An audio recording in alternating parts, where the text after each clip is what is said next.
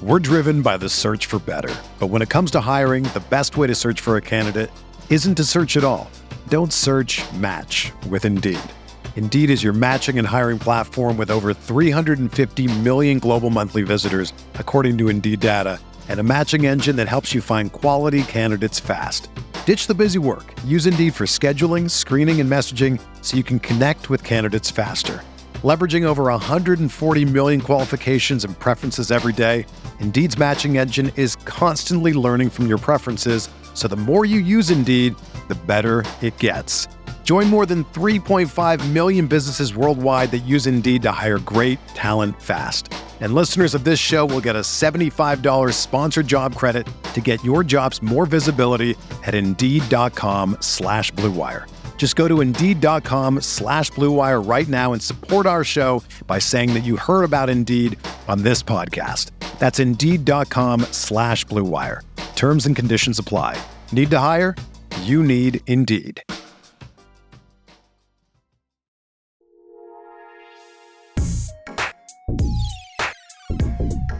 All right, everybody, how you doing? What is going on? Welcome to Talk of Buffalo podcast, part of the Blue Wire Network. I'm your host, Patrick Moran. Thank you very much for locking in today. Coming up in just a couple minutes, I'm going to have my buddy Joe Miller from Buffalo Rumblings on, and we're going to talk some Buffalo Bills, make this a positive show, some bright spots. I know that's for fans out there right now. Maybe you're not quite ready to dive into positivity when it comes to the Buffalo Bills. I get it. Trust me. I'm struggling. I know that as well. Before that, though, real quick, right at the top, before I get into my conversation with Joe, I wanted to express my condolences to Miguel Rodriguez, Miggy, from the Buffalo News. Sadly, we found out today that he passed away following an illness. I knew Miguel fairly well. He's been a high school sports reporter at the Buffalo News since 2003. Actually, he wasn't just a high school sports reporter. He did a lot of things there, but he's best known for his high school reporting. And he was damn good at it too, man. And I'll tell you, I spent many years on the high school beat when I had a couple blogs, Buffalo Sports Daily, most notably. And I'll tell you, it's a tough gig, man. You have to be talented, and you have to be able to think differently to cover high school sports. You have to write with more empathy. You have to frame questions a different way because these are kids that you're covering. They're not professionals. They're not adults. And you got to kind of talk to them a certain way so that you can get good answers and that you could have more engaging conversations with them. And I'll tell you what, man, Miggy was good, man. He was damn good at what he did, man. And he loved it. He loved doing it. He was a good guy. And, many paid tribute to him when the news broke on Twitter on Monday. A lot of love from his peers and from his colleagues. And, I just wanted to wish his family nothing but love for myself. So, really shitty news. It's tough to segue into my man, Joe Miller here, but, we do what we got to do. Joe Miller, of course, is the host of about 20,000 different podcasts on the Buffalo Rumblings podcast, Vidcast Network. Jokes aside, man, one of my favorites. But seriously, I mean, you do, during the season anyway, 4 shows per week, man. So you got the Overreaction Sports Podcast, following Bills games typically on a Sunday night. You have the Off Tackle with John Fina show, live, YouTube Monday nights. You have your Hump Day Hotline with you and your colleague and good buddy Jay Spence, the King. Good friend of mine too, man. I like Jay. I love pulling his shade too. Sometimes we go out on Twitter, but I love that dude. He's a great guy. And then Saturdays, Time to Shine, which is a really fun show and a different show because you actually get fans the opportunity to be part of the show and talk and ask questions and discuss Bills topics leading into that week's game. So a busy dude, man, a busy guy, man. What's going on? How you doing? I'm great. So this is the first night of my break, and you filled the slot. I literally did. By the way, so the season ended. So the John Fina show is, it's on hiatus for right now with the season being done. So this is Joe Miller's literally his first Monday off in quite a while. And sure enough, Monday morning, I jumped on his in his DMs. I said, yo, what are you doing tonight, man? I signed off of the Overreaction Sports show because there's no longer a post-game show until the season starts. And I was like, I'm out for a couple months. And then here I am, drug me right back in. No, I'm good. I'm good. It's funny because before I started the season, Bruce Nolan, who Bruce manages the YouTube side. So Anthony Marino manages the podcast side of Buffalo Rumblings, and then Bruce manages the YouTube side. Mhm. And I love both those guys. He said 4 shows, Joe. That's a lot. And I was like, it's a lot. I was like, however, the only one that's a real burden is the post game show, because I'm on solo. I've got a bunch of notes. Like, I have to carry that whole show myself. It's very much a podcast more than a YouTube program. And I said, Saturday, the pregame show writes itself. People are going to call. I'm going to do a short little blurb. And then people are going to come on the show, which, as far as I know, I'm the first person to do that. So when I started doing the YouTube stuff, I was always told, don't tweet out whatever you do, the invitation to the show, because people jump in there. So we didn't. And then that one, I was like, why not? Why don't I just throw it out there for the world to see? And it was a great time. And that show wrote itself. The Fina show, I mean, come on. I mean, all I got to do is lob softballs at Fina, right? And basically be a fan, and Fina's going to knock them out of the park. And then the thing with Jay Spence is just natural. A lot like talking to you. It's just very natural. Jay Spence and I are just close. And it's like sitting on the couch and talking to your best friend about football. So there are conversations every Wednesday. Yes. And the fans get involved, and it's fun. Right. Exactly. So, yeah. But yeah, I am burnout to say that. All that to say. That was going to be my first question. You could say that shows write themselves sometimes all you want. And, going on live is a different story, especially if fans are asking you questions and you're kind of just playing Q&A with them at different portions of some of your shows. But at the end of the day, and we've talked about this before, off the air and privately, but I'll say it publicly. I'm like, that's a grind, dude. It's a grind. It's a commitment. I do 2 of these shows a week, and I'm like, oh, it's kind of a lot. Sometimes I might pull in that third too, and I'm like, yeah. And I do mine, and mine are different than yours too, because all right, let's just take this show right now. People are hopefully listening on Apple or Spotify on Tuesday morning. I'm taping this with you Monday night. I could be taping this with you Monday afternoon, Monday morning, if that's when your schedule works. It could be Sunday night, especially during the off season when things aren't quite as time sensitive. So I have the luxury of kind of working a schedule around my own time and, of course, my guests. Whereas you are you're on these nights at that time. Yeah, live. And fans have come to expect that. So you got to go on live. You got to bring your A game because you got to be, you're live. And it's just it's a big commitment, man. Big props to Miss Miller, by the way. If I wasn't getting paid, we don't get paid a lot. You know this. Right. Like, we get paid. It's a hobby that pays for itself a little bit. But to be honest with you, the trap, and you'll get into this when you start doing live shows on YouTube, it's a drug. Yeah. Having live viewers on, when you see the number of how many people are watching, and last year with Fanatics, there were times in the shows, I'm at 600 live viewers, and we see Rico with, and even Greg Thompson and Aaron AQ from Cover One, now thousands of people, 1,200 people watching them live. With Rumblings, we started from the ground up. So when I got to Rumblings, there was 250 subscribers to the Rumblings YouTube channel, and it's now over, I think, 1,800 or 1,900. Yeah, and growing. And growing, right? And we get great watchbacks. So I'll get 1,000 views off of 1,800 subscribers, where those guys are getting 3,000 views off of 20,000 subscribers. But all that to say this: even when there's 100 people watching, or 150 or 200 people watching, and you see those comments in the side section just rolling, it's a drug. It literally is a drug. And that's the part that draws you in, that kind of keeps you going. But after a while, it's like, I just need a break. I hear you. Well, you'll get one, but not tonight. After this, you'll get one. Before we start talking football, well, this is semi-related. Talk about the John Fina show for a second, Off Tackle with John Fina. Now, I've gotten to know John over the last year, not on the level that you guys, you guys have become very close friends. You guys do a show together every week. You've spent time hanging out with each other, getting to know each other, stuff like that. I've always found John Fina to be a very charismatic and interesting person. And if you don't know John, it could come off as this guy, he's really bold. He doesn't need to know you well to be outgoing. And I mean that, and I do mean that complimentary. I'm not sitting there insulting John Fina whatsoever, but he'll say what he wants to say, and he'll be very sarcastic. He just has a wit about him, and I really like it. He keeps you on your toes. Oh, yeah. Let's put it that way. If you're having a conversation with John, whether it's at a bar, and I did, one time we all did a show together, and we had beers afterwards, and I had some conversation with him. He keeps you on your toes. And also when you're doing a podcast, he keeps you know this better than anyone because you're on with him every week.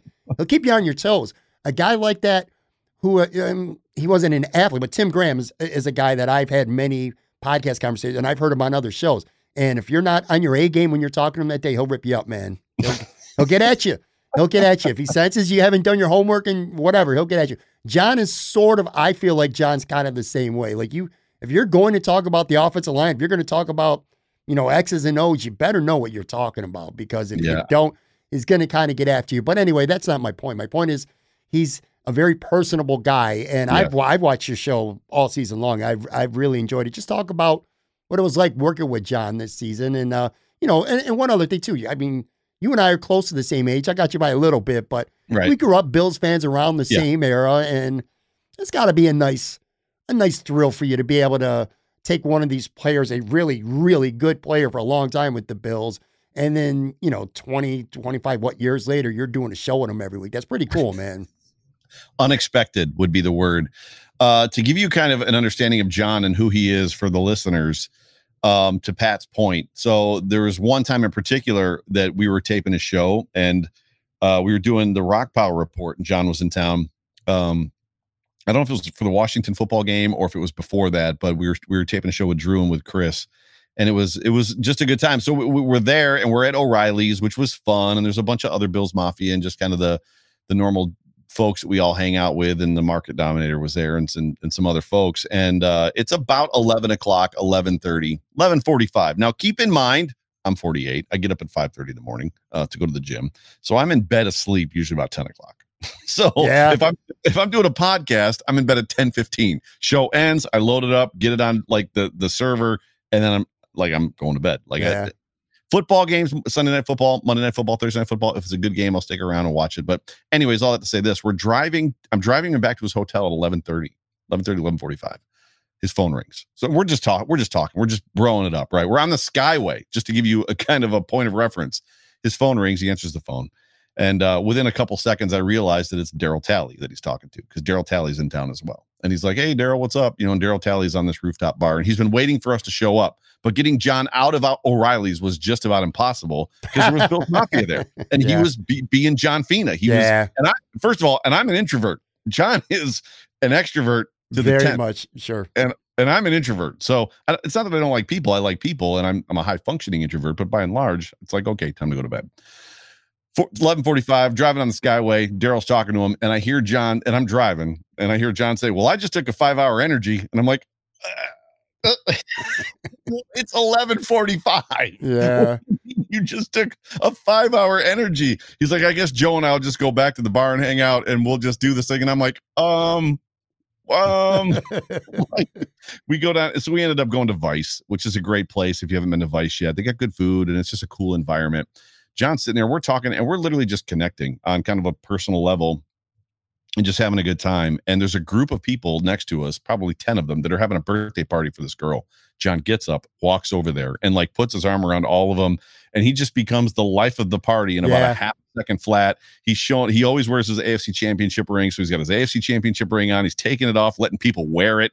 It's just, John is just an unbelievable person as far as that goes socially. And then, just to finish the story, he's also the guy that for that, it was the Washington football game where he's like, "Hey, what are you doing for the game?" And I was like, "Well, I got to work late on Sunday because I work on Sundays." I was like, "So I'm not going to be going. I've got tickets, obviously my split season tickets with my dad, but my dad's taking my uncle, so I'm not going." He goes, "Well, I'm going to come over to your house and watch the game with you." And I'm like, "What do you mean?" He goes, "I want to watch the game with you on your couch." I'm like, "Okay."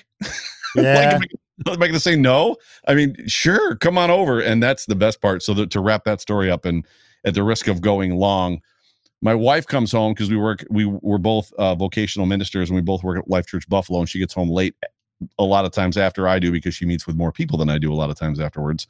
She walks in the door and she's heard John Fina on the phone. I've had him on the phone with me on my car, Bluetooth, on the speaker, whatever. So she's heard me have conversations with him. She knows his name. She knows his voice, but she's never met him, never seen him. She walks in the house and, she's expecting 6'4", 6'5", 400 pounds, right? Retired offensive lineman, former NFL offensive lineman, just gigantic dude. Instead, she walks into 6'5", slender, right? 32-inch, 34-inch waist, Italian, blue eyes, beautiful, dark hair. And she's like, immediately when I saw him, my heart was just like, she's like, I didn't know what to do. She's like, I was just like, oh my gosh, like, who is this man that's in my house? So yeah, so my wife is smitten with John Fina at this point, but which is a funny story. But no, doing the show with John is just, it's what you see. I don't pretend to be something I'm not. I think you can attest to that. The people that know me, that have met me now, like the members of the Mafia that have met me, I am who I am. And John is who he is. And I think that's a big part of it. And there's something about the connection between the two of us, and he does exactly what you said. So there's times that I'll make a comment on social media and he'll question me. So I'll say, it was great to see the offensive line not run wide zone the whole game. And he'll respond, are you sure? ? I guess we'll find out. Which then all of a sudden I'm like, oh crap. Yeah. Yeah. Is he seeing something I didn't see? Because I saw a bunch of guards and tackles running all over the place, which tells me that they were playing pin and pull. But there's something about his ability to break the game down in a very nuanced kind of fan fashion, coupled with my fan demonium, which I bring to him. Hey, as a fan, this is what I see. This is what I'm thinking.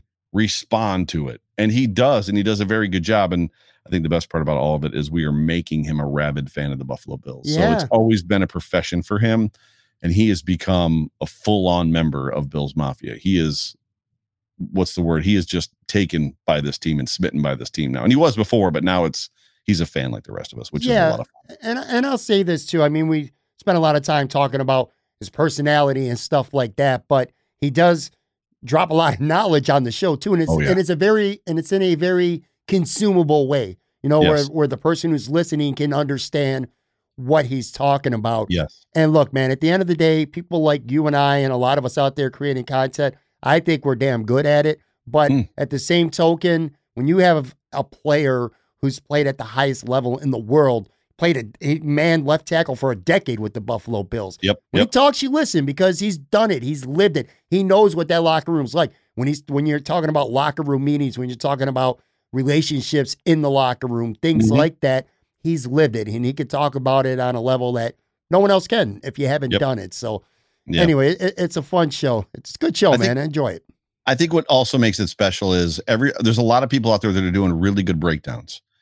When you think of the Cover One guys, just different people, yards per pass, and he was doing his breakdowns, and they're always doing breakdowns of the talent positions, of the skill positions. Sure. I think what draws people to that show as well is we're doing the trenches. We're doing the defensive line and the offensive line, which does not get talked about. And primarily because it's easy to be a student, to go to the scouting academy and be a student of football and understand route concepts and things like that, first reads and second reads. It's different to understand what an offensive lineman's responsibility is, or a defensive lineman. And John has that, to your point, because he did it for 11 years. He has that ability to say, no. So when I see something, I'm like, that guy missed it. And John's like, no, he didn't. He did exactly what he was supposed to do. That guy missed it. And it's like, oh, so John just does a really good job. So I think what draws people to our show, to wrap that up, is that we're breaking down, or he's breaking down, if you will, just things that aren't necessarily what other people are breaking down. He's doing kind of a unique thing. So it'll be interesting to see if other people start breaking down offensive line and defensive line stuff more next year, just because John does such a good job of it this year. So if that makes sense. Yeah, for sure. And I'm already looking forward to next season. I want to, before we get into the Bills, and again, we're going to highlight what I think are 7 bright spots for this season. Not necessarily in order. Like, I don't have these power ranked, but there's 7 bright spots. And I'm sure there might be 1 or 2 that you'll want to add to as well. But before that, all right, so we're not going to talk about last week. It's not old news because the wound is still very, very fresh in all of our... You want me to cry? You want me to cry in the show back? Exactly. The wound is very fresh, so I don't want to say it's old news. But what I did want to ask you, because I guess I have a point to make on this too, is, all right, so on Sunday, I didn't want to watch the game. I really didn't. I watched most of the first 3 quarters, I would say sparingly. I did lock in the fourth quarter, though. Oh, yeah. And I watched. But it was very obvious on Twitter, Bill's Twitter, I should say, that 95% of people were rooting for the Chiefs to lose. It was personal to them. what happened last week, the 13 seconds. Patrick Mahomes' ignorant ass girlfriend or wife, whatever, Brittany, the kid, the idiot TikToker, all that. So there's a lot of personal reasons to hate the Chiefs. Completely understandable. They're a rival. I get it. Yeah. Did you find yourself rooting for Cincinnati to win? Because I'm going to be honest with you, man, and this might not be very popular with Bills fans, but I kind of wanted the Chiefs to win. Wow, really? Yeah. So I was conflicted at first. I have a reason why. I want to know what your take on it, and then I got one afterwards, because I have a reason. I was conflicted at first because I wanted the Chiefs to lose. There's always going to be the mystique of 4 straight Super Bowls, which this would have been the Chiefs' 3rd straight Super Bowl had they made it. The Patriots didn't even go to 4 straight. Right. There was one recently that had they made it, it would have been their 4th straight. You know, you're tying the Buffalo Bills, and because only the Buffalo Bills, the Minnesota Vikings have ever gone to 4 straight Super Bowls. So inside of that, so there was an aspect of like all that stuff. I was at the game. I wanted to see the Chiefs lose, Pat Mahomes, all that stuff, blah, blah, blah, blah, blah. But then the conflict for me was, why do the Bengals deserve to go to the Super Bowl? Like, why do they deserve to go over us? So I was conflicted, but at the end, what won out for me was, yes, I ended up rooting for the Bengals. I thought the game was over. Halftime, they were down by 18 points. I was like, this game's over. This game is absolutely over. Yeah. So I think the 3rd quarter, I wasn't overly paying attention. I was watching it, but I think I may have napped. And then I woke up and I was like, oh, the Bengals scored. McKenna was like, yeah, they scored a couple minutes ago, because McKenna was watching the game. and then they turned it on, and they basically got after Pat Mahomes and rushed him and covered downfield and they didn't play scared, which is what the Buffalo Bills did. The coaching staff played scared and got beat. Whereas the Bengals, the 26th ranked pass defense in the NFL, had nothing to lose. And they played like it. We got nothing to lose. So we're just going to play like we have nothing to lose. And guess what? They didn't leave their corners one-on-one with Tyreek Hill and drop their safeties 30 yards back, 35 yards back in coverage. And they get beat on an over for 65 yards. Yeah. So do we want to go there? I got takes for days, bro. You do. I want to say this. The reason why I really wanted to see Kansas City win this game is, and I want to be clear too, I am not throwing shade at the Buffalo Bills organization, although I am very angry about the 13 seconds, as I have a right to be, and as you do, and as every Bills fan should have a right to be. They blew the game in the last 13 seconds. No ifs, ands, and buts about it. All right? We're not even here to debate that. We already know that. We know it. And I'm not really necessarily disrespecting the Bills organization, but what have we been hearing now for the last couple of years? Trust the process.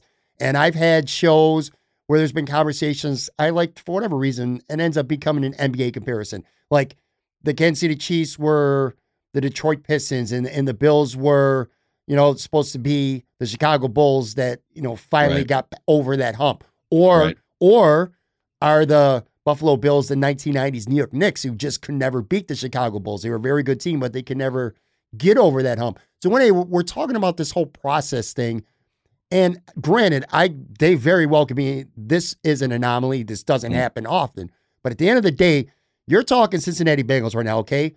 The Bills, again, this program, getting a little bit better every year, taking steps towards becoming a championship team, this and that. The Cincinnati Bengals, Joe, bottom line is this. Last year, 1 year ago, 4-11-1. They have a rookie quarterback who tore his ACL and his MCL. This is his first full season in the NFL. And by the way, the year before that, they were 2-14. Literally 9 months ago, they had the 5th pick in the draft with a guy going into his second year coming off a torn ACL and MCL. Didn't know how he was going to be, if he was going to be healthy enough to play, at 100%. And they skipped all this process stuff, Joe. They skipped it all, man. They skipped it all because in 1 year, they win their division. They go on the road, or they win a home wildcard game. Then they go on the road. They knock off the number 1 seed. And then they go on the road and they knock off the number 2 seed. And literally in 1 year, they go from 4-11-1 to being in the Super Bowl. Whereas the Bills, it's been a process. And again, that's typically the way teams are. They build themselves up. But the Cincinnati Bengals just kind of hit fast forward on that. I'm like to your point, it's a combination of, I feel like they didn't deserve it. They haven't suffered enough like we have, like the Buffalo Bills have. But again, they kind of shot that theory to the moon that you got to be this team that builds over the course of 4 or 5 years. They signed some key free agents. Hendrickson was a great, I mean, they paid a lot for him, but worth every damn penny. Worth every damn penny. Jamar Chase. Yeah. They nailed their 5th overall pick. And again, the emergence of TJ Uzama meant a lot to that football team. Yeah. They just hit fast forward on this whole rebuild and this whole process thing. They said, you know what? Lightning's going to strike right now, and we're going to the Super Bowl. I think for me, I'm going to encapsulate it this way, and I don't intend to nor try to disparage anybody. And I'm not drawing conclusions either. For me, the whole thing comes down to coaching. Yeah, you know, there's a big difference between coaching not to lose, coaching scared, and which I talked about a second ago, and coaching to win football games. And as much as Zach Taylor looked last year like a coach who was lost in the NFL, and did not belong, he has coached very well this year. And I would tell you, I talked about it on the Overreaction show yesterday. I don't think there was a single loss this season for the Bills, which it was 6, right? 7 with the playoffs, 7 against the Chiefs, where you could not potentially blame the loss on coaching. From the Steelers game, the Titans game, obviously the Colts game. I'm reminded the Colts game, Jonathan Taylor's crossing 200 yards rushing, and they asked Leslie Frazier the day after the game, did you ever consider going to a different defense? No, we never once considered moving out of our base nickel 4-2. Jonathan Taylor's destroying you, and you didn't one time think maybe we should put in another linebacker. And I just don't see the Bengals of having made the coaching errors that Sean McDermott and his crew is making. And I don't know necessarily who his coaches are versus the Bills coaches. I don't know Zach Taylor well enough to compare him to Sean McDermott. I love Sean McDermott. To me, he's the right guy for this community, for this football team. I'm a big leadership guru. You've watched my show a lot. You've listened to me. You know that about me. I read a lot of leadership books. That's what I do. Job. I develop leaders. I'm passionate about it. So listening to Brian Daboll's press conference today, he was coach speaking McDermott coach speak. He wasn't coach speaking Nick Saban. He wasn't coach speaking Bill Belichick. He was coach speaking McDermott. That stuff matters and it carries. I think McDermott is the right guy for the job. I just think that there were some critical errors made at times, and there were some misjudgments on players throughout the season, to include McKenzie not being involved in the offense early, to include Ryan Bates, the first guy off the bench. We were told Ryan Bates is the first guy off the bench, and every time somebody got hurt, sick, or injured, Ryan Bates was not the first guy off the bench. And when they were forced to put him in the lineup, all of a sudden that offensive line was better than it's been in 2 years. And it's like Bobby Johnson. We're getting word right now that Bobby Johnson might be headed to New York. He is. It's a done deal. For me, goodbye. Yeah. Because if you missed that, if you didn't have the ability to tell Brandon Beane, we might not want to trade that Wyatt Teller guy, right? If you're the guy that's telling Brandon or Sean McDermott that Brian Winters is ready to play football, if you're the guy telling Sean McDermott, no, I can make something of Cody Ford. And meanwhile, Ryan Bates is on the bench. Yeah. To me, it's coaching. It's not the players. It's 100% to me laid at the feet. You lay all of it at the feet of Sean McDermott and his staff. That's where I'm at. And I love Sean. So if Sean, you're not listening, but if you are listening, I love you. And I don't want you to go anywhere ever. But the reason Zach Taylor is going to the Super Bowl and you're not, coaching. It's on you. 0-6 in one-score games this year. That means something. Now, that's not to say every single game that they lost by one score is 100% because of Sean McDermott. You could take the players deserve some accountability at least. That Jacksonville game, they couldn't block anyone to save their lives. And we could go on and on and go through each game, but it was primarily coaching. But at the end of the day, why? I was talking with somebody about this today. That Jaguars game, at the end of the day, why? If the team isn't ready to play. Yeah, they weren't ready to play. Pittsburgh, it's too. It's the coaches. If the team isn't ready to play, it's on you. Yeah. You're the leader. I agree. And it goes, and he'll say it. It starts with me. And I'm sick of that line. Well, it starts with me. Because Josh Allen chirps it now too. Well, it starts with me. No, Josh, your defense didn't play football today. It doesn't start with you. I agree 100%, Joe. You're preaching to the choir here. I'll say this too, one last point. And then we'll get into some positive stuff, I promise. Yeah. But the shittiest part is this, is Sean McDermott shouldn't have. I mean, look, man, you knew it was going to happen on Twitter, fire Sean McDermott. No, you're going to get ready for an entire offseason. The worst narrative you're going to hear all offseason long is The Bills should have fired Sean McDermott and promoted Brian Daboll to head coach. You know it's coming. You know fans, not some fans, a very small percentage, but some of them are going to be saying that all offseason. But anyway, you're losing Daboll. I don't want to go ahead and say they've lost Ken Dorsey because we don't know that. But the thing is, Leslie Frazier is getting a lot of criticism, and he's the one coach who's definitely not going to be going anywhere. Should be getting criticism. Listen, it was fire. I don't know. Well, let me walk that back a little bit. If he is the one who ultimately had final say in how they defended those last two plays, it's a fireable offense to me because you literally are if that's the case, and if it was Leslie Frazier, you are the reason why the Bills didn't play for an AFC championship. I don't want to go ahead and give them the W, but they're the reason why you weren't getting your season ended. We hear all the time. And I did a pod on it, and guys like real Chris Jenke will tell you about it. Like he brings it up all the time. I did a pod on continuity.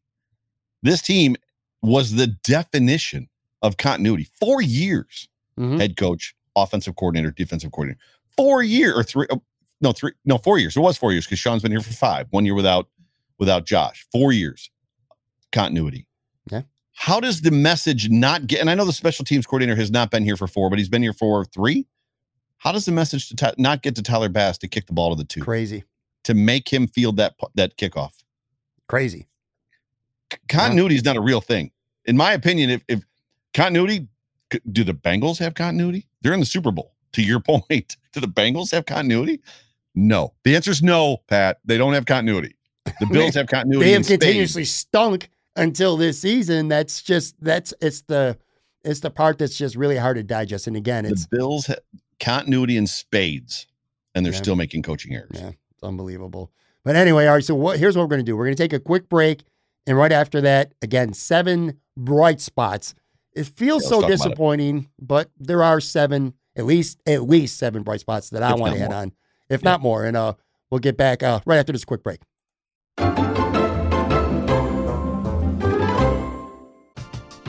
We're driven by the search for better. But when it comes to hiring, the best way to search for a candidate isn't to search at all. Don't search, match with Indeed. Indeed is your matching and hiring platform with over 350 million global monthly visitors, according to Indeed data, and a matching engine that helps you find quality candidates fast. Ditch the busy work. Use Indeed for scheduling, screening, and messaging so you can connect with candidates faster.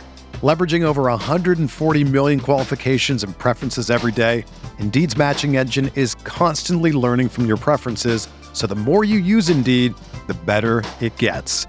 Join more than 3.5 million businesses worldwide that use Indeed to hire great talent fast. And listeners of this show will get a $75 sponsored job credit to get your jobs more visibility at Indeed.com/Blue Wire. Just go to Indeed.com/Blue Wire right now and support our show by saying that you heard about Indeed on this podcast. That's Indeed.com/Blue Wire. Terms and conditions apply. Need to hire? You need Indeed.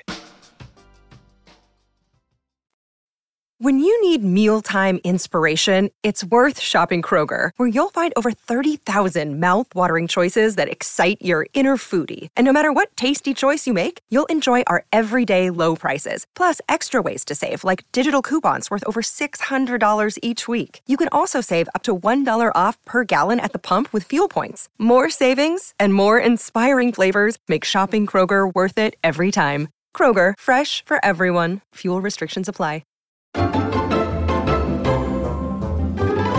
All right, I'm back with Joe Miller. And again, I'm going to run down 7 bright spots. Maybe you have something to add, but I want to get your take on each of these. These are 7 bright spots that I've come up with. And again, not necessarily in order from 1 to 7, although I am going to save the best for last. But besides that, all right, so here's one of my bright spots, for me anyway. I think the Bills have something in a pair of rookies that they took, and I think they were pretty significant contributors right away in year 1. Gregory Rousseau, of course, 30th overall, first-round pick, and then Spencer Brown, who was drafted in the 3rd round.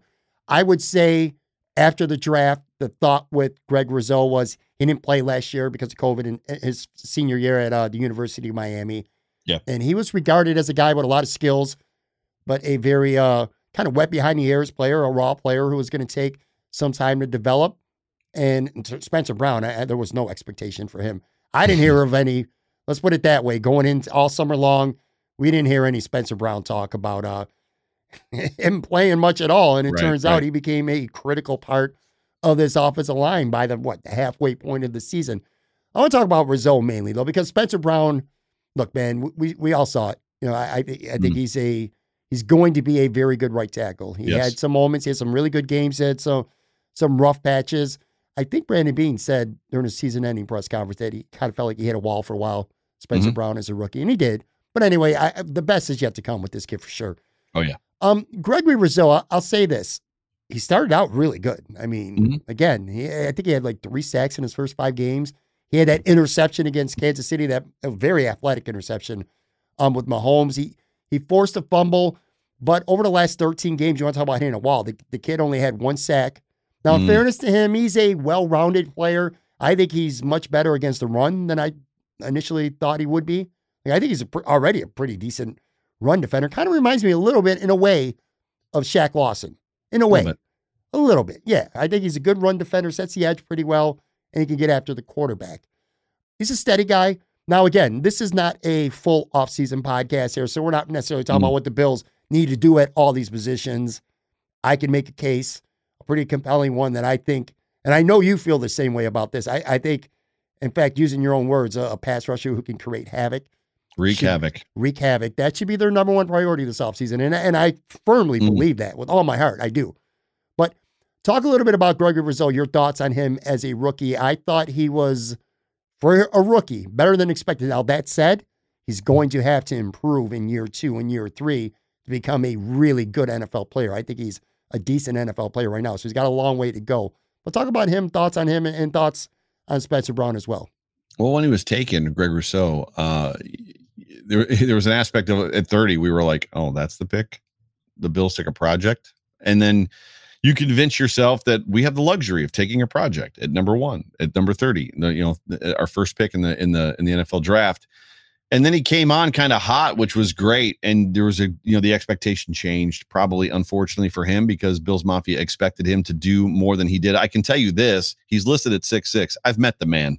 He's bigger than 6'6". And if you look at him standing next to guys like Efe Obada, who's 6'6", and there was a picture of him and Daryl Johnson before Daryl Johnson was traded to the Carolina Panthers. Daryl Johnson is also 6'6", and Greg Rousseau is every bit of 6'8", every bit of 6'8", big kid. The question is can he continue to build?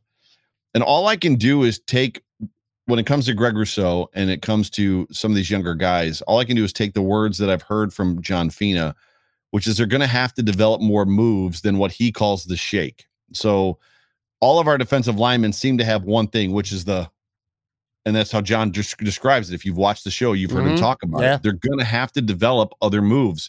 John talks all the time about how by an offensive lineman's second step, so he would go, week in, week out, training camp, whatever, against Bruce Smith. And he said, by my second step, so bang, bang, Bruce Smith knew exactly what I was going to do and what he was going to do to beat me. And he said that for some reason, it seems like our defensive linemen, all of them for the most part, except for Ed Oliver, who is kind of coming into his own, which has been a very nice surprise this year. He said most of them, literally all they do is just kind of that shake. AJ does it. Jerry Hughes does it. Like there's no real development there.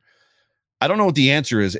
He's got the physical tools. He's got the physical skill set. He's clearly a freak athlete. He's played 1 year of college at the defensive end position and then has played, in the NFL. Before that, was he a wide receiver or a defensive back? I think he was a wide receiver, right? I mean, the kid is he's an athletic freak.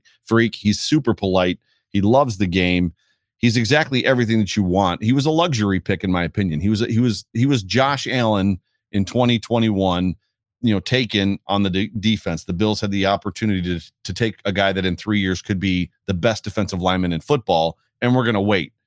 The problem is they took the best potential defensive lineman in 2023, and they have to wait because they don't have a guy that can destroy opposing offenses. Right. Yep. There's no guy. There's Trey White is the best defensive player on this football team. None of us are going to deny it. Matt Milano might be second, and then Ed Oliver third. There's nobody in the front seven where offensive coordinators are going, we got to worry about that guy. If we don't worry about that guy, he's going to destroy us and ruin our day. And the Bills rotate him at 48%. So even if they had that guy, I have to question if we had picked up JJ Watt, if we traded for, Ingram, or we traded for Von Miller, is he going to play 47% of the snaps, or is he going to play 75% of the snaps? I'm getting off the topic of Greg Rousseau. I like Greg a lot. I think he's got a lot of potential. I think there's a lot of promise there. I don't think it's going to be enough. We're losing. So this offseason right now, unrestricted free agents, Jerry Hughes, Efe Obada, Vernon Butler, who can go. That's the guy, if you remember last year, I was like, I don't even know what number he wears. Yeah. You remember? Yeah, I do. I do remember that. That's funny. Actually, 5 of them: Harrison Phillips, and then Justin Zimmer. And Addison's going to get his contract is going to be voided, so he's going to be a free agent as well. Right. So Addison. So there's a bunch of guys, 6. So that's 6 guys, 6 defensive linemen inside of this rotation that are going to be gone. They're going to have to do something. Rousseau, I think, in year 2 is going to make a step of improvement. I think there's a lot of potential there and a lot to be excited about Rousseau.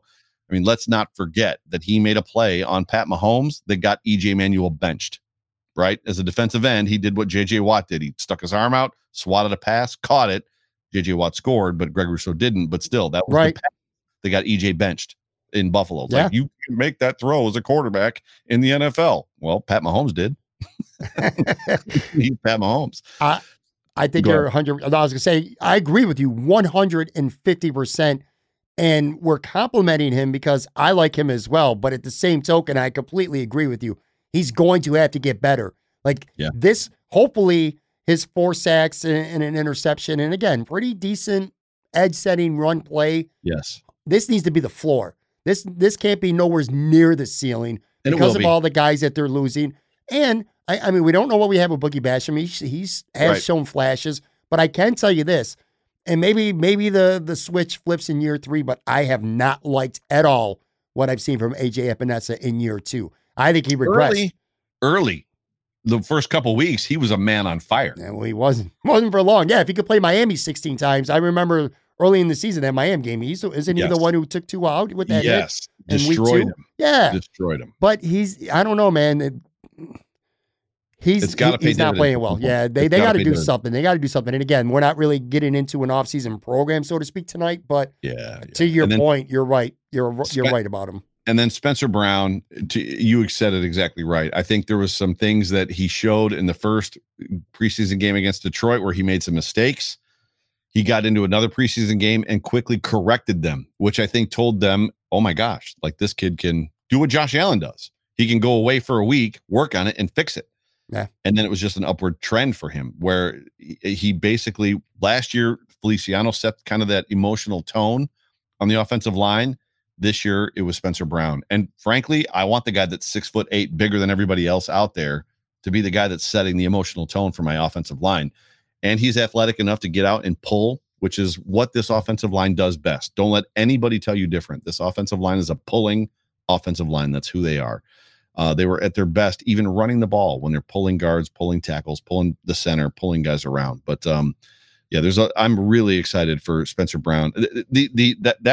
So that Dawkins, Brown, Morse piece for me is exciting. Knowing and I want to see more of Ryan Rick Bates, and then obviously Darrell Williams is an unrestricted free agent, or is he? No, he's not a free agent. There's just a big cap savings. Yeah, so if the Bills let him go, they could save a bunch of money. I think that's a restructure waiting to happen. I don't think they're going to keep him at the number that he's at. I think there's a restructure coming. He'll probably stick around for a couple more years at a lesser number because he's no longer a right tackle. But Spencer Brown is a bright future in the NFL for sure. Yeah, and I'll tell you what, and this is kind of leading into another bright spot. I think the Bills found an offensive line combination later in the season that worked. It changed that New England game, the second game, the one on the road where Ike Bacher went down and Deion Dawkins had COVID, so he didn't start the game. Ryan Bates was forced in the lineup at that point. When you talked about this earlier, he wasn't the first guy off the bench. Hell, he wasn't even the second guy off the bench. Right. But things changed when he came back, or when he went into the lineup, I should say.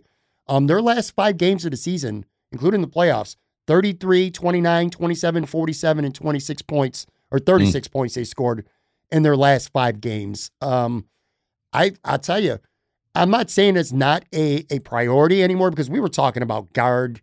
Everybody was talking about guard and how it's probably going to be the priority number 1 this offseason. I'm not saying it's not going to be addressed. I don't know. But I will say this. I feel better now having this conversation that I would have had with you maybe a month or so ago, 5-6 weeks sure. ago, for sure. I Yeah. like Bates. I think Bates could. Now he's a restricted free agent, by the way. Yeah. And I'm They're sure going to tender him for sure. They're not letting his ass walk. No way. But anyway, I think he could be a good guard. I like what I saw from him. Darrell Williams is much better at guard than tackle. You mentioned his contract number. I have it in front of me right now. Where is it? $9.9 million cap hit scheduled for 2021. Yeah, that's not happening. They could save $6.3 million if they cut him. I agree with you. I think they might look like they did last year, I believe, with Vernon Butler for sure. And I think it might have been Addison as well. They kind of reworked the deal. I could see them going to him and saying, we want you back, but we not at this number. And maybe they could work something out. And I think they're going to pick up a guard, whether it's free agency or, maybe anywhere from like, say, a 2nd to 5th round pick in the draft. But anyway, just as a whole, for me, a bright spot was the offensive line came together late in the season because it was very, you go to that Colts game, you go to that Jacksonville game where they were under siege that whole game. And they turned it around late in the season. That was a good bright spot for me. But did they turn it around, or did the coaching staff finally start game planning and putting them in a position to play the way that they play? I mean, it was clear. So I don't want to say it was all the line. I don't want to say it was all the coaching. Obviously Devin Singletary became more decisive, right, around that Carolina game as well. He became more decisive in his cuts, more decisive in his runs. He started falling forward. One cut decisions. The kid, it's the amount of times towards the end of the season, the Devin Singletary was out in space with a guy, and I'm yelling at the TV, make him miss, right? And he did. Like, the dude can still make a guy miss in a phone booth. Devin Singletary has that shake you want. If that kid had speed, he'd be the best running back in the NFL. It's unbelievable. The switch went on for him. He played a part for sure. So that coupled with, at some point in time, right after that Patriots-Bucs loss, the coaching staff, in my opinion, were like, it's time to stop dicking around. Like, the season is going down the drain. So let's stop doing what we want to do and do what we know we can do, which is pin and pull, right? And running Devin Singletary behind an offensive line that can pin and pull, because Zach Moss is more of a wide zone running back, which was completely unsuccessful. So for me, that offensive line cohesion, Ryan Bates was a big part of that because he solidified that left guard part, which is funny because he wasn't a guard. We were told he was a tackle that could play center. Yeah. So he was the backup center behind Mitch Morse. So therefore we can't play him because if Mitch Morse gets hurt, we're screwed because we won't have a center. And then he jumps in at guard, and John Fina will tell you that, like, jumping around left to right, different things, different positions is not easy. Like, it's almost impossible. And Ryan Bates walked in to left guard, and as soon as he took the first snap, it was like, oh, this offensive line can be good. Yeah. Right? And that's what we saw to finish the season. Yeah, it'll be interesting to see what they draft. I think Ryan Bates puts him in a position to not have to draft a guard at 27 or wherever they're drafting. They're not going to have to draft a guard at 27. Will they draft a center is the question, whoever Mitch Morse's replacement is. That'll be interesting. I'll say this much. The bright spot might be that it's not necessarily, it doesn't need to be an overhaul with this offensive line. After watching that Colts game, I'm like, dude, this offensive line sucks. Mm-hmm. You know what I mean? But you go now into this offseason, your 2 tackle spots are solidified. Spencer Brown is definitely the right tackle. Deion Dawkins is definitely the left tackle. Ironically, I thought Mitch Morse, who I could consider his own bright spot this year because he was hurt a lot last year. He's had concussion problems. Wasn't really fully healthy. Got benched at one point. I mean, it wasn't official that he got benched, but he didn't start a game that we felt like he should have. Anyway, this year, he was solid. He was very good this year. So I'm good with him coming back for his last year of his contract. Yep. And Bates conceivably could start going forward. So maybe you get one guard this offseason. And you want to get better depth too, because Cody Ford is without question gone. Ike Bacher is a free agent. He's gone. I don't see him coming back. Bucker's a free agent, but he's also going to be recovering from an Achilles injury, which is the kiss of death for NFL players. They don't recover well from Achilles injuries. Yep, exactly. So anyway, just the offensive line not necessarily needing to be overhauled this offseason to me is a bright spot. Another one, not necessarily a huge one in terms of stats, but Harrison Phillips to me is a guy who, first of all, we didn't know if he was even going to make this team this year. I mean, he was coming off, you want to talk about coming off a major injury. That's what he did. Coming into this season.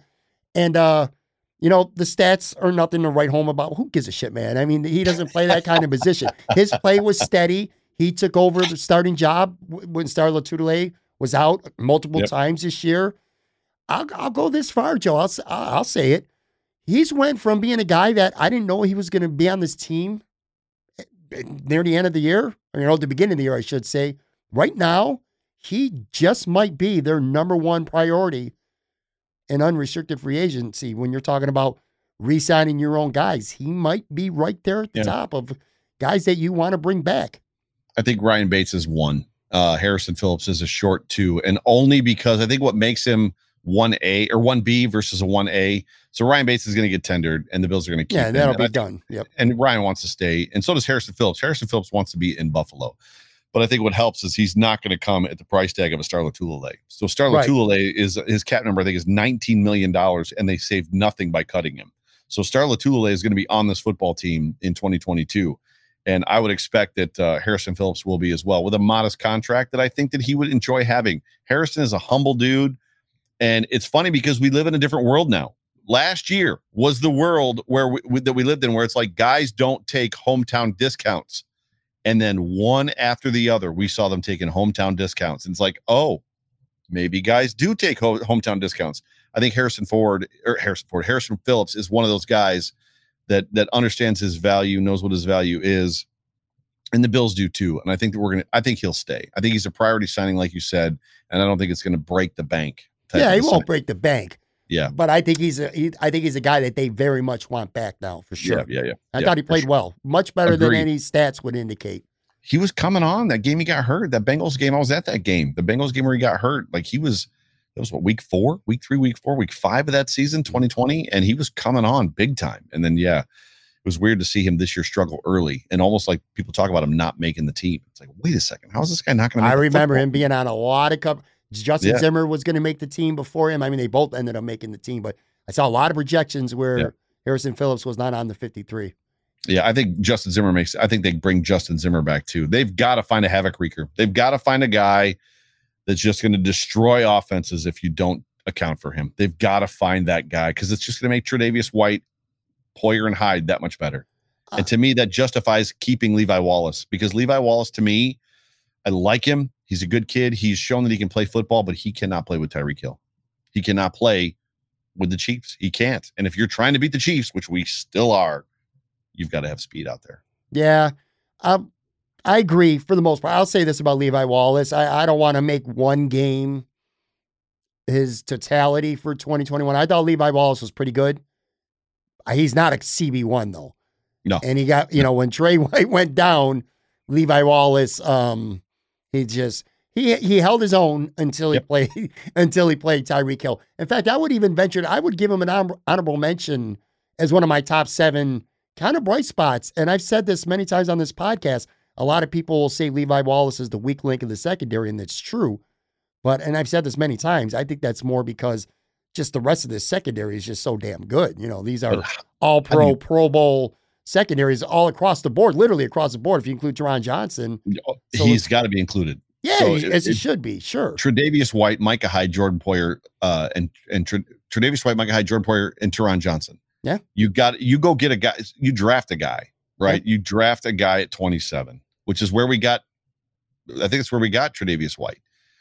You get a guy that can play the other side. So if that's where you go defensive back, to me, that makes it, because by and large, a lot of why the Bengals beat the Chiefs, I talk about it, pressure and coverage and pressure. It was primarily coverage, because Mahomes had no place to throw the football, which allowed the coverage to get home. Whatever you got to do, go find another speed demon defensive back that can cover one of those guys, and then get a havoc wreaker in the front 7. I don't care if it's a linebacker. I don't care if it's a defensive end or defensive tackle. Find somebody that can make a play. Yeah. Let me add one more thing, and I got to respond because you mentioned him. I do have one bold prediction. Uh-oh. I don't think Star Lotulelei is going to be on this team next year. There's no way they can cut him. They can. No way. They would eat a lot of money. They would $19 million. They could restructure it in a way to post cut him June 1st. Now they would still eat a lot of dead cap space, but I think, especially if they bring Harrison Phillips back, they need to get to your point, somebody who could wreck a game at defensive tackle. Besides Ed Oliver, who we're going to talk about in a minute here. Yeah. They need a second guy. and Harrison Phillips is steady, but he's not that guy. Star Lotulelei is not that guy. And I feel like they're going to spend money on someone else. There's multiple reasons that I feel like they're going to get rid of him. Just a prediction, man. We'll see how it plays out. It's a good prediction. I think the problem with that prediction is Star looked completely different after he had COVID. Yeah. So COVID and Brandon Beane talked about that. Yeah. Very fair point. You're right. Star Lotulelei's first game was against Miami, second game of the season, and Miami was triple teaming him. Yeah. Triple teaming a defensive tackle that has 4 down linemen. And it just speaks to what they thought of Star in that moment. I think if he comes back healthy, I think that he's a big contributor. Now, obviously he's getting long in the tooth. He's not young.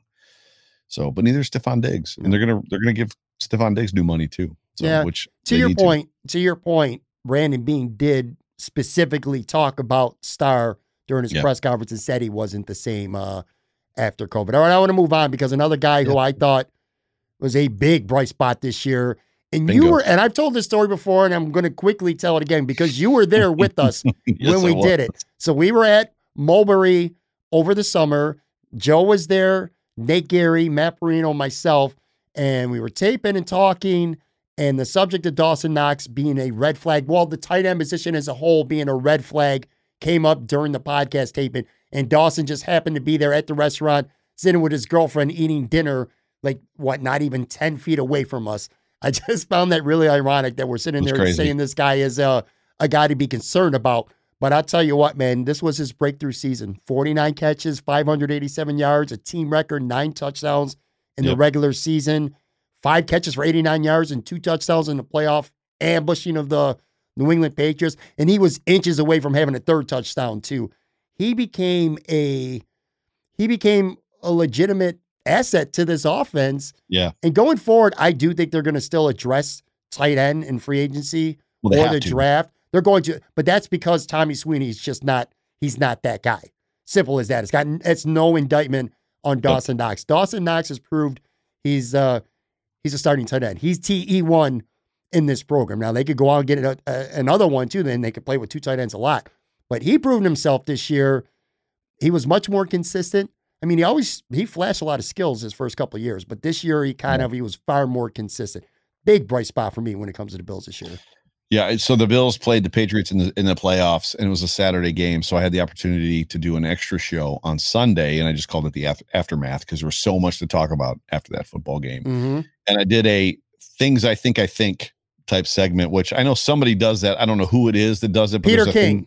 Peter King does things I think, right? And one of my things I think was that next year Dawson Knox will push to be a top 3, top 4 tight end in the NFL. Like he will be pushing one of those guys that's in that top 3 out, and he will be that top 3, top 4 tight end in the NFL. Like I agree with you 100%. I don't think he's reached his ceiling yet. And I don't know that we found Josh Allen's ceiling yet. His ceiling might be the last 4 or 5 games of this year. Like that might be his ceiling. Like he might be setting a new floor for himself. And Dawson Knox is kind of in that same kind of space where we're not sure what he's going to be yet, but the potential is all there. And man, it's just so great. It's so great to see these kids that just have great heart and great character, humility and hunger for football, and just a love for the game, for the city and each other. It's so refreshing. He's a good kid. Good kid. Good young man. Yeah, super good. He deserves what he's getting. He's worked very hard, and his teammates love him too. That's the one thing you can't say about this Brandon Beane and McDermott. They find good people. Yeah, they find good people. I agree. He's become, along with Devin Singletary, he's become a big asset to this offense where there were a lot of questions about him going into the season. Another guy, this might surprise some people. It does not surprise me. Joe, for all my bad takes, and trust me, I got more of them than I can count. But me too. If I got one guy, one take that I've been on board with since day one is I think Gabriel Davis is an absolute stud in the making. Stud. And everybody knows it now. Okay. We saw it. 8 catches, 201 yards, 4 touchdowns against the Chiefs. Just ridiculous. And he had a touchdown catch against the Patriots. We saw against the Colts last year in the playoffs. He had 4 catches for 85 yards, 2 huge catches, toe drags near the end of the first half that were huge in that game.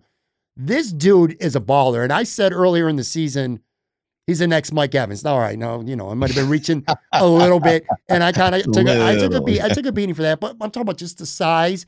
He's faster than he looks, just like Mike Evans. Gabe Davis isn't like this straight line speed guy, but he plays football fast, and he can't run routes. Ask some of those Kansas City DBs if he can run routes. That dude who literally got his ankles broken. The guy can make tough contested catches. He gets behind you. He high points the ball. He can work the middle of the field. He can work the sideline. We've seen it all with him already, and he's kind of just scratched the surface. I'm telling you right now, go out and spend your money on defensive end, defensive tackle. Maybe you want to get a guard. You could do a little something at wide receiver. I'm not saying don't address the position, but don't you worry about who's going to be number 2 next to Stephon Diggs. That worry is over. I got a newsflash for you, man. It's Gabe Davis. This dude's a stud. I absolutely love this kid.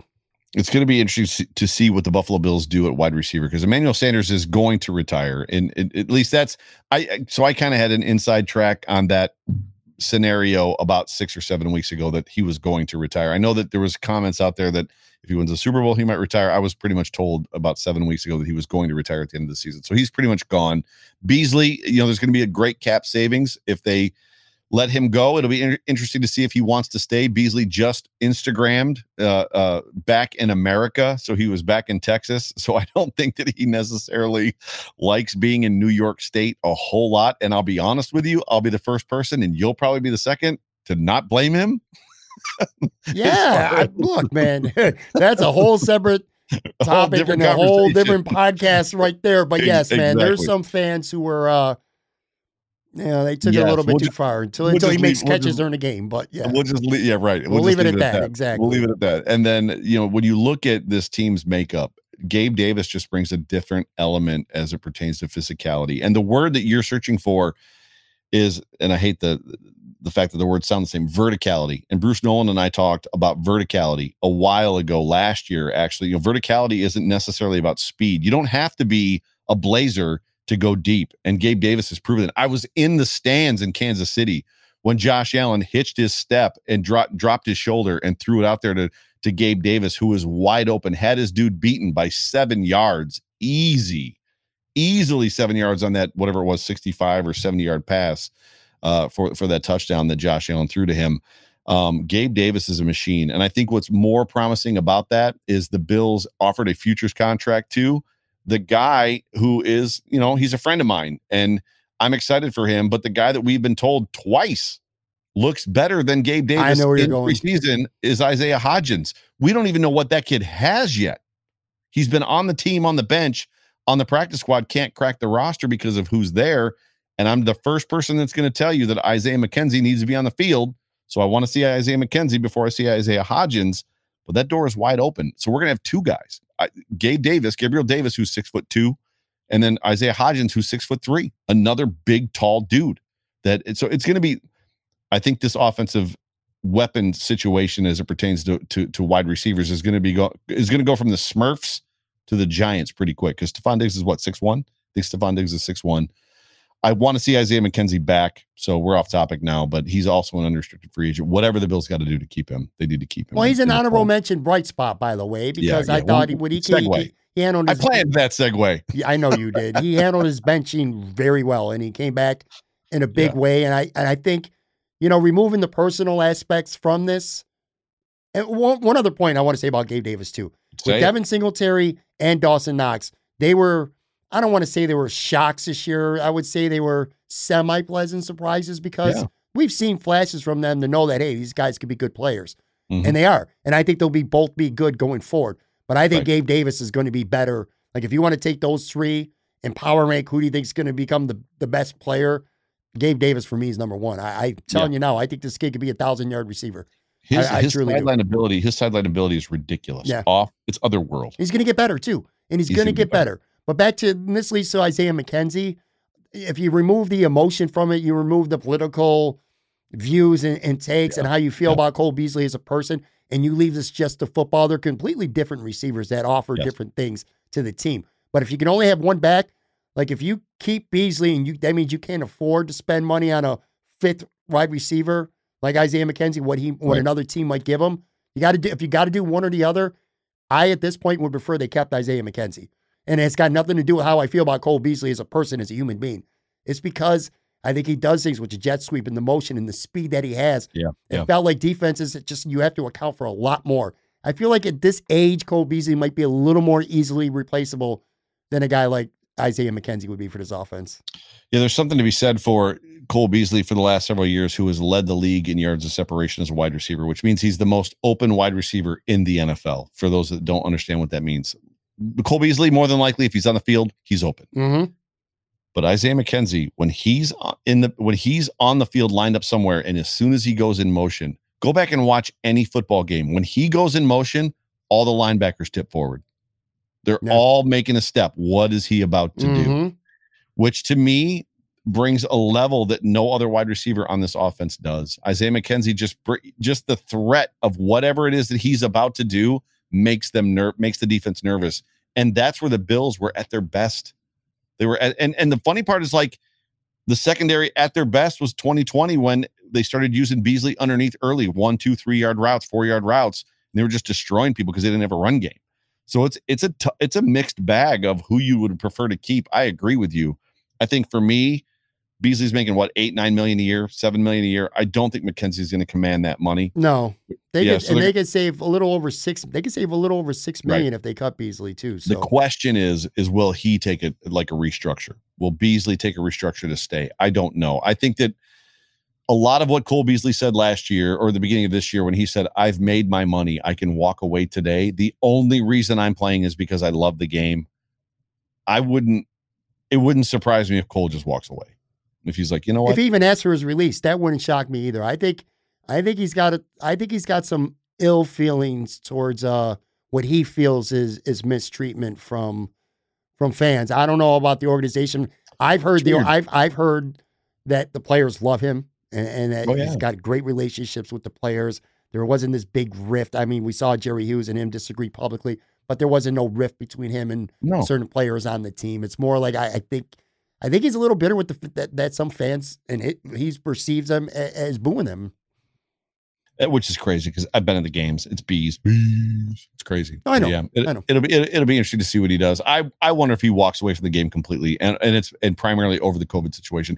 I know for a fact. So insider information, he's racked up over $100,000 in protocol fines this year and does not care. It's literally a middle finger to the NFL. Yeah, I don't believe in your protocols. I don't believe in your crap. He basically is living, as much as a lot of people don't care for his opinions about the pandemic and how you feel.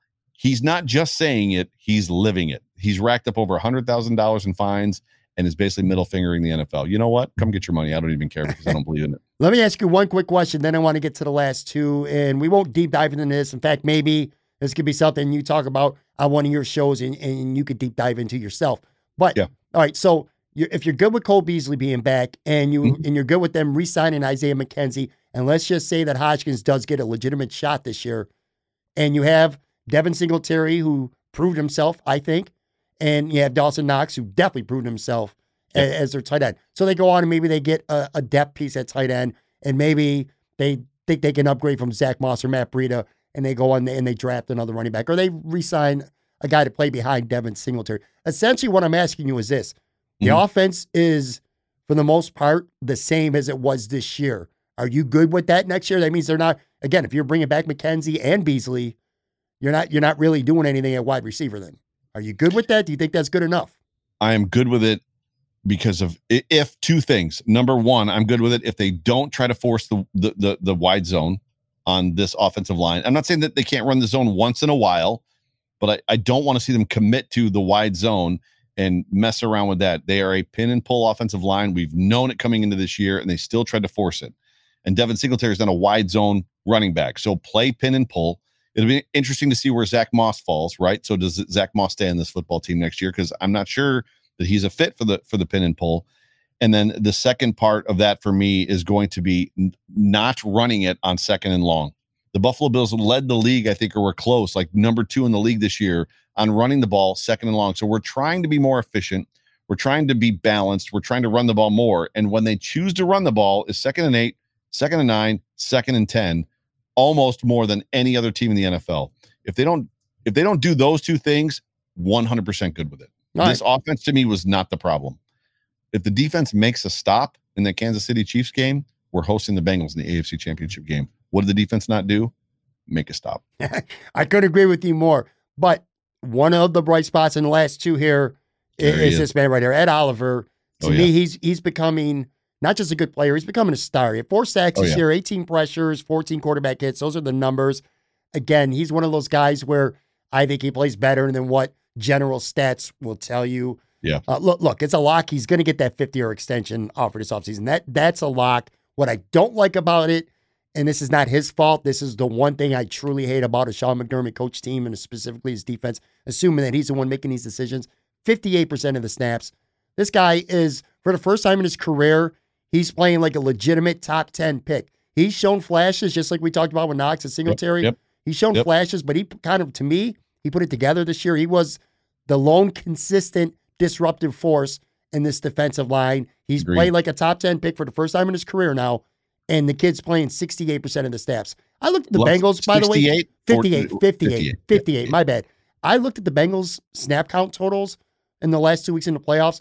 They're defensive. Their starting 4 are playing like 75% of the snaps and more. Now, maybe that's a little bit high, and I know Sean likes to keep his guys fresh, but this guy's too good to be playing less than 60% of the snaps. Anyway, that's a complaint, but my overall sentiment is this guy's become a star for me. I don't get it. The Buffalo Bills in 2020 had the highest paid defensive line, and they underperformed. And we all thought and said that, like, that's a luxury they're not going to be able to repeat. And they turned around and did it again. And they brought back 9 defensive linemen, one of the highest paid groups in the league, 48% of the snaps, and underperformed at some point in time. And this might be the year, maybe, because they're tight on the cap stuff.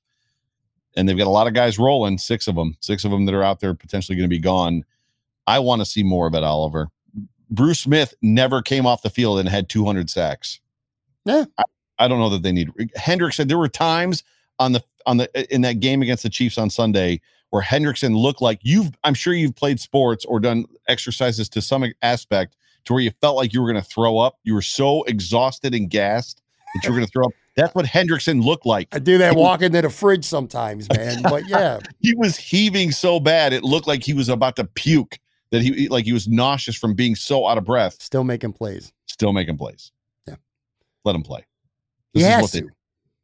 Let him play. He's a top 10 pick, and he's playing like a top 10 pick. And again, I'm going to have you on several times, I'm sure, throughout the offseason. So we could dive into these kind of things, like what they should be doing. But, sure. The focus is bright spots, and Ed Oliver love it. Absolutely is one of them. And, of course, this brings us to me, anyway, far and away, the biggest bright spot. Forget the numbers. I mean, we could throw them out, and they're pretty similar. The biggest thing for me is Josh Allen proved to me that his MVP-worthy campaign in 2020 was no fluke. He was every bit as good as he was last year, and in some ways better. And again, Joe, you and I, with much respect to a lot of these podcasters out there, okay, you and I don't want to make us feel too old, but we've been watching the Buffalo Bills longer than most of these guys who are putting out some excellent Bills content, by the way, out there. And I'm going to tell you this right now. I'm a football guy. I've been a football fan pretty much my whole life. Forget just the Bills, period. I have never in my life seen a quarterback play better over 2 games, money games, when it matters, everything is on the line, than what I just seen from Josh Allen in these playoffs. Never in my life. I don't care if it's Marino or Joe Montana, Steve Young. I've never seen back-to-back dominant performances like I've seen from Josh Allen against the New England Patriots, which was literal perfection that game. 7 drives, 7 touchdowns. And what he did, and as good as that was, and that was, again, literally perfect scoring-wise, 7 for 7, what he did against the Chiefs in the fourth quarter was even more impressive to me because that was, no matter what, if you miss a block, if you run the wrong route, I got to do it myself. I am not going to allow my team to lose this football game. That 4th and 4 conversion he had, where he made Clark miss him, and Melvin Ingram.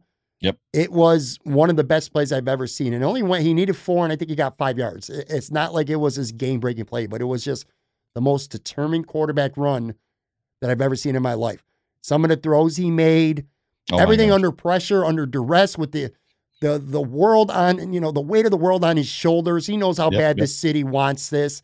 And he came out twice on those last 2 drives and just played lights out like I've never seen before, man. It's tough to call some, the guy gets $258 million. He finishes second in the MVP voting last year. You're like, how's this dude living up to this? He's got to be somewhat overrated. There's nothing about Josh Allen that is overrated. He is literally every single bit as good as we hoped he could be. And I'll say one last thing too. Patrick Mahomes, I wouldn't trade him for any quarterback in the NFL. Josh Allen, if I have him, I wouldn't trade him for any quarterback in the NFL. Mm-mm. Those are the only 2 guys you could say that about. Any other guy, you're like, I'm trading that dude for Josh Allen. Right. Or vice versa.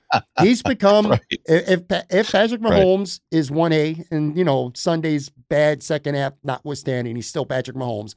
It still has to count. It does count. It does count. When Pat Mahomes throws the ball into the dirt and is errant on a pass, the announcer's like, oh, Pat Mahomes back to pass, throws the ball away. When Josh Allen throws the same pass, it's like, oh, he was terribly inaccurate. Oh, yeah. He's still, they don't get treated the same. There's no doubt. If I'm Brandon Beane and the Kansas City Chiefs call me and say, I'll trade you Patrick Mahomes for Josh Allen, I'm saying no. If I'm no. whoever the Chiefs are, if they're saying, I don't even know who their GM is, but it's probably Andy Reid's probably making the decisions.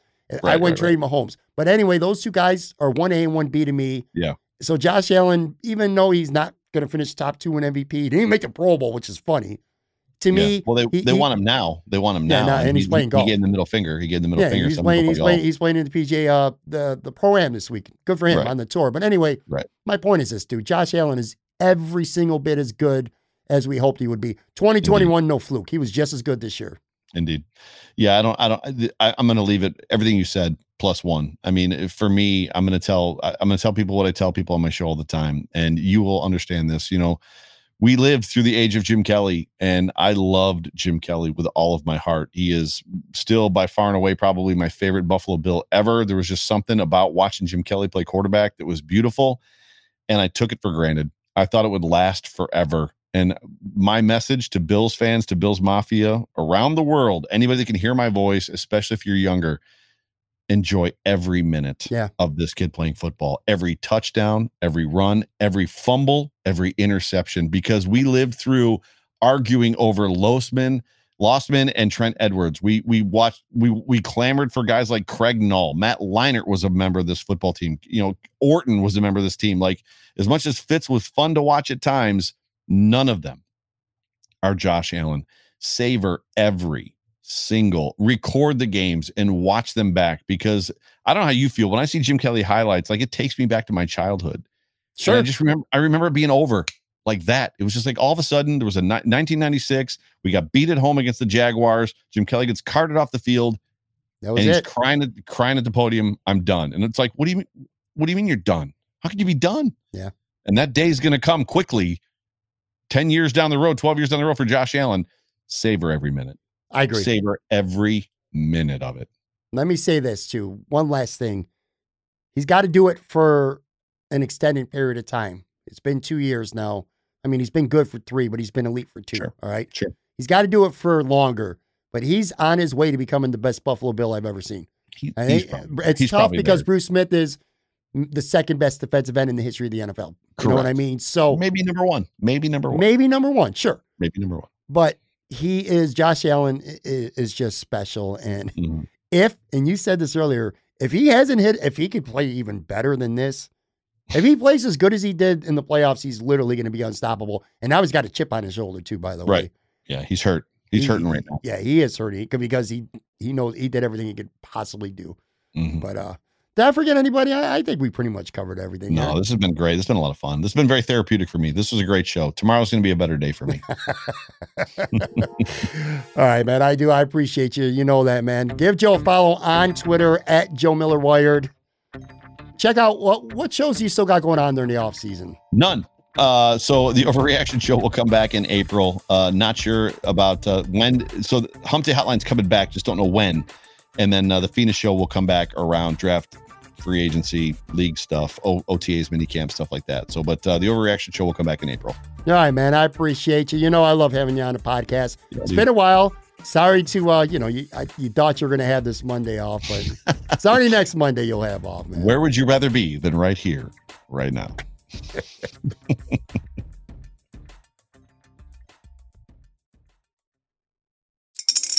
Spring is in the air at Littleton Coin Company, and we want to help you brighten your collection. Visit us at littletoncoin.com all month long to enjoy 15% off your purchase. With a wide selection of coins, paper money, supplies, and more, Littleton Coin Company has something for every collector's taste. Use promo code SPRING at littletoncoin.com for 15% off your purchase all month long. Restrictions apply. Littleton Coin Company. Serving collectors since 1945.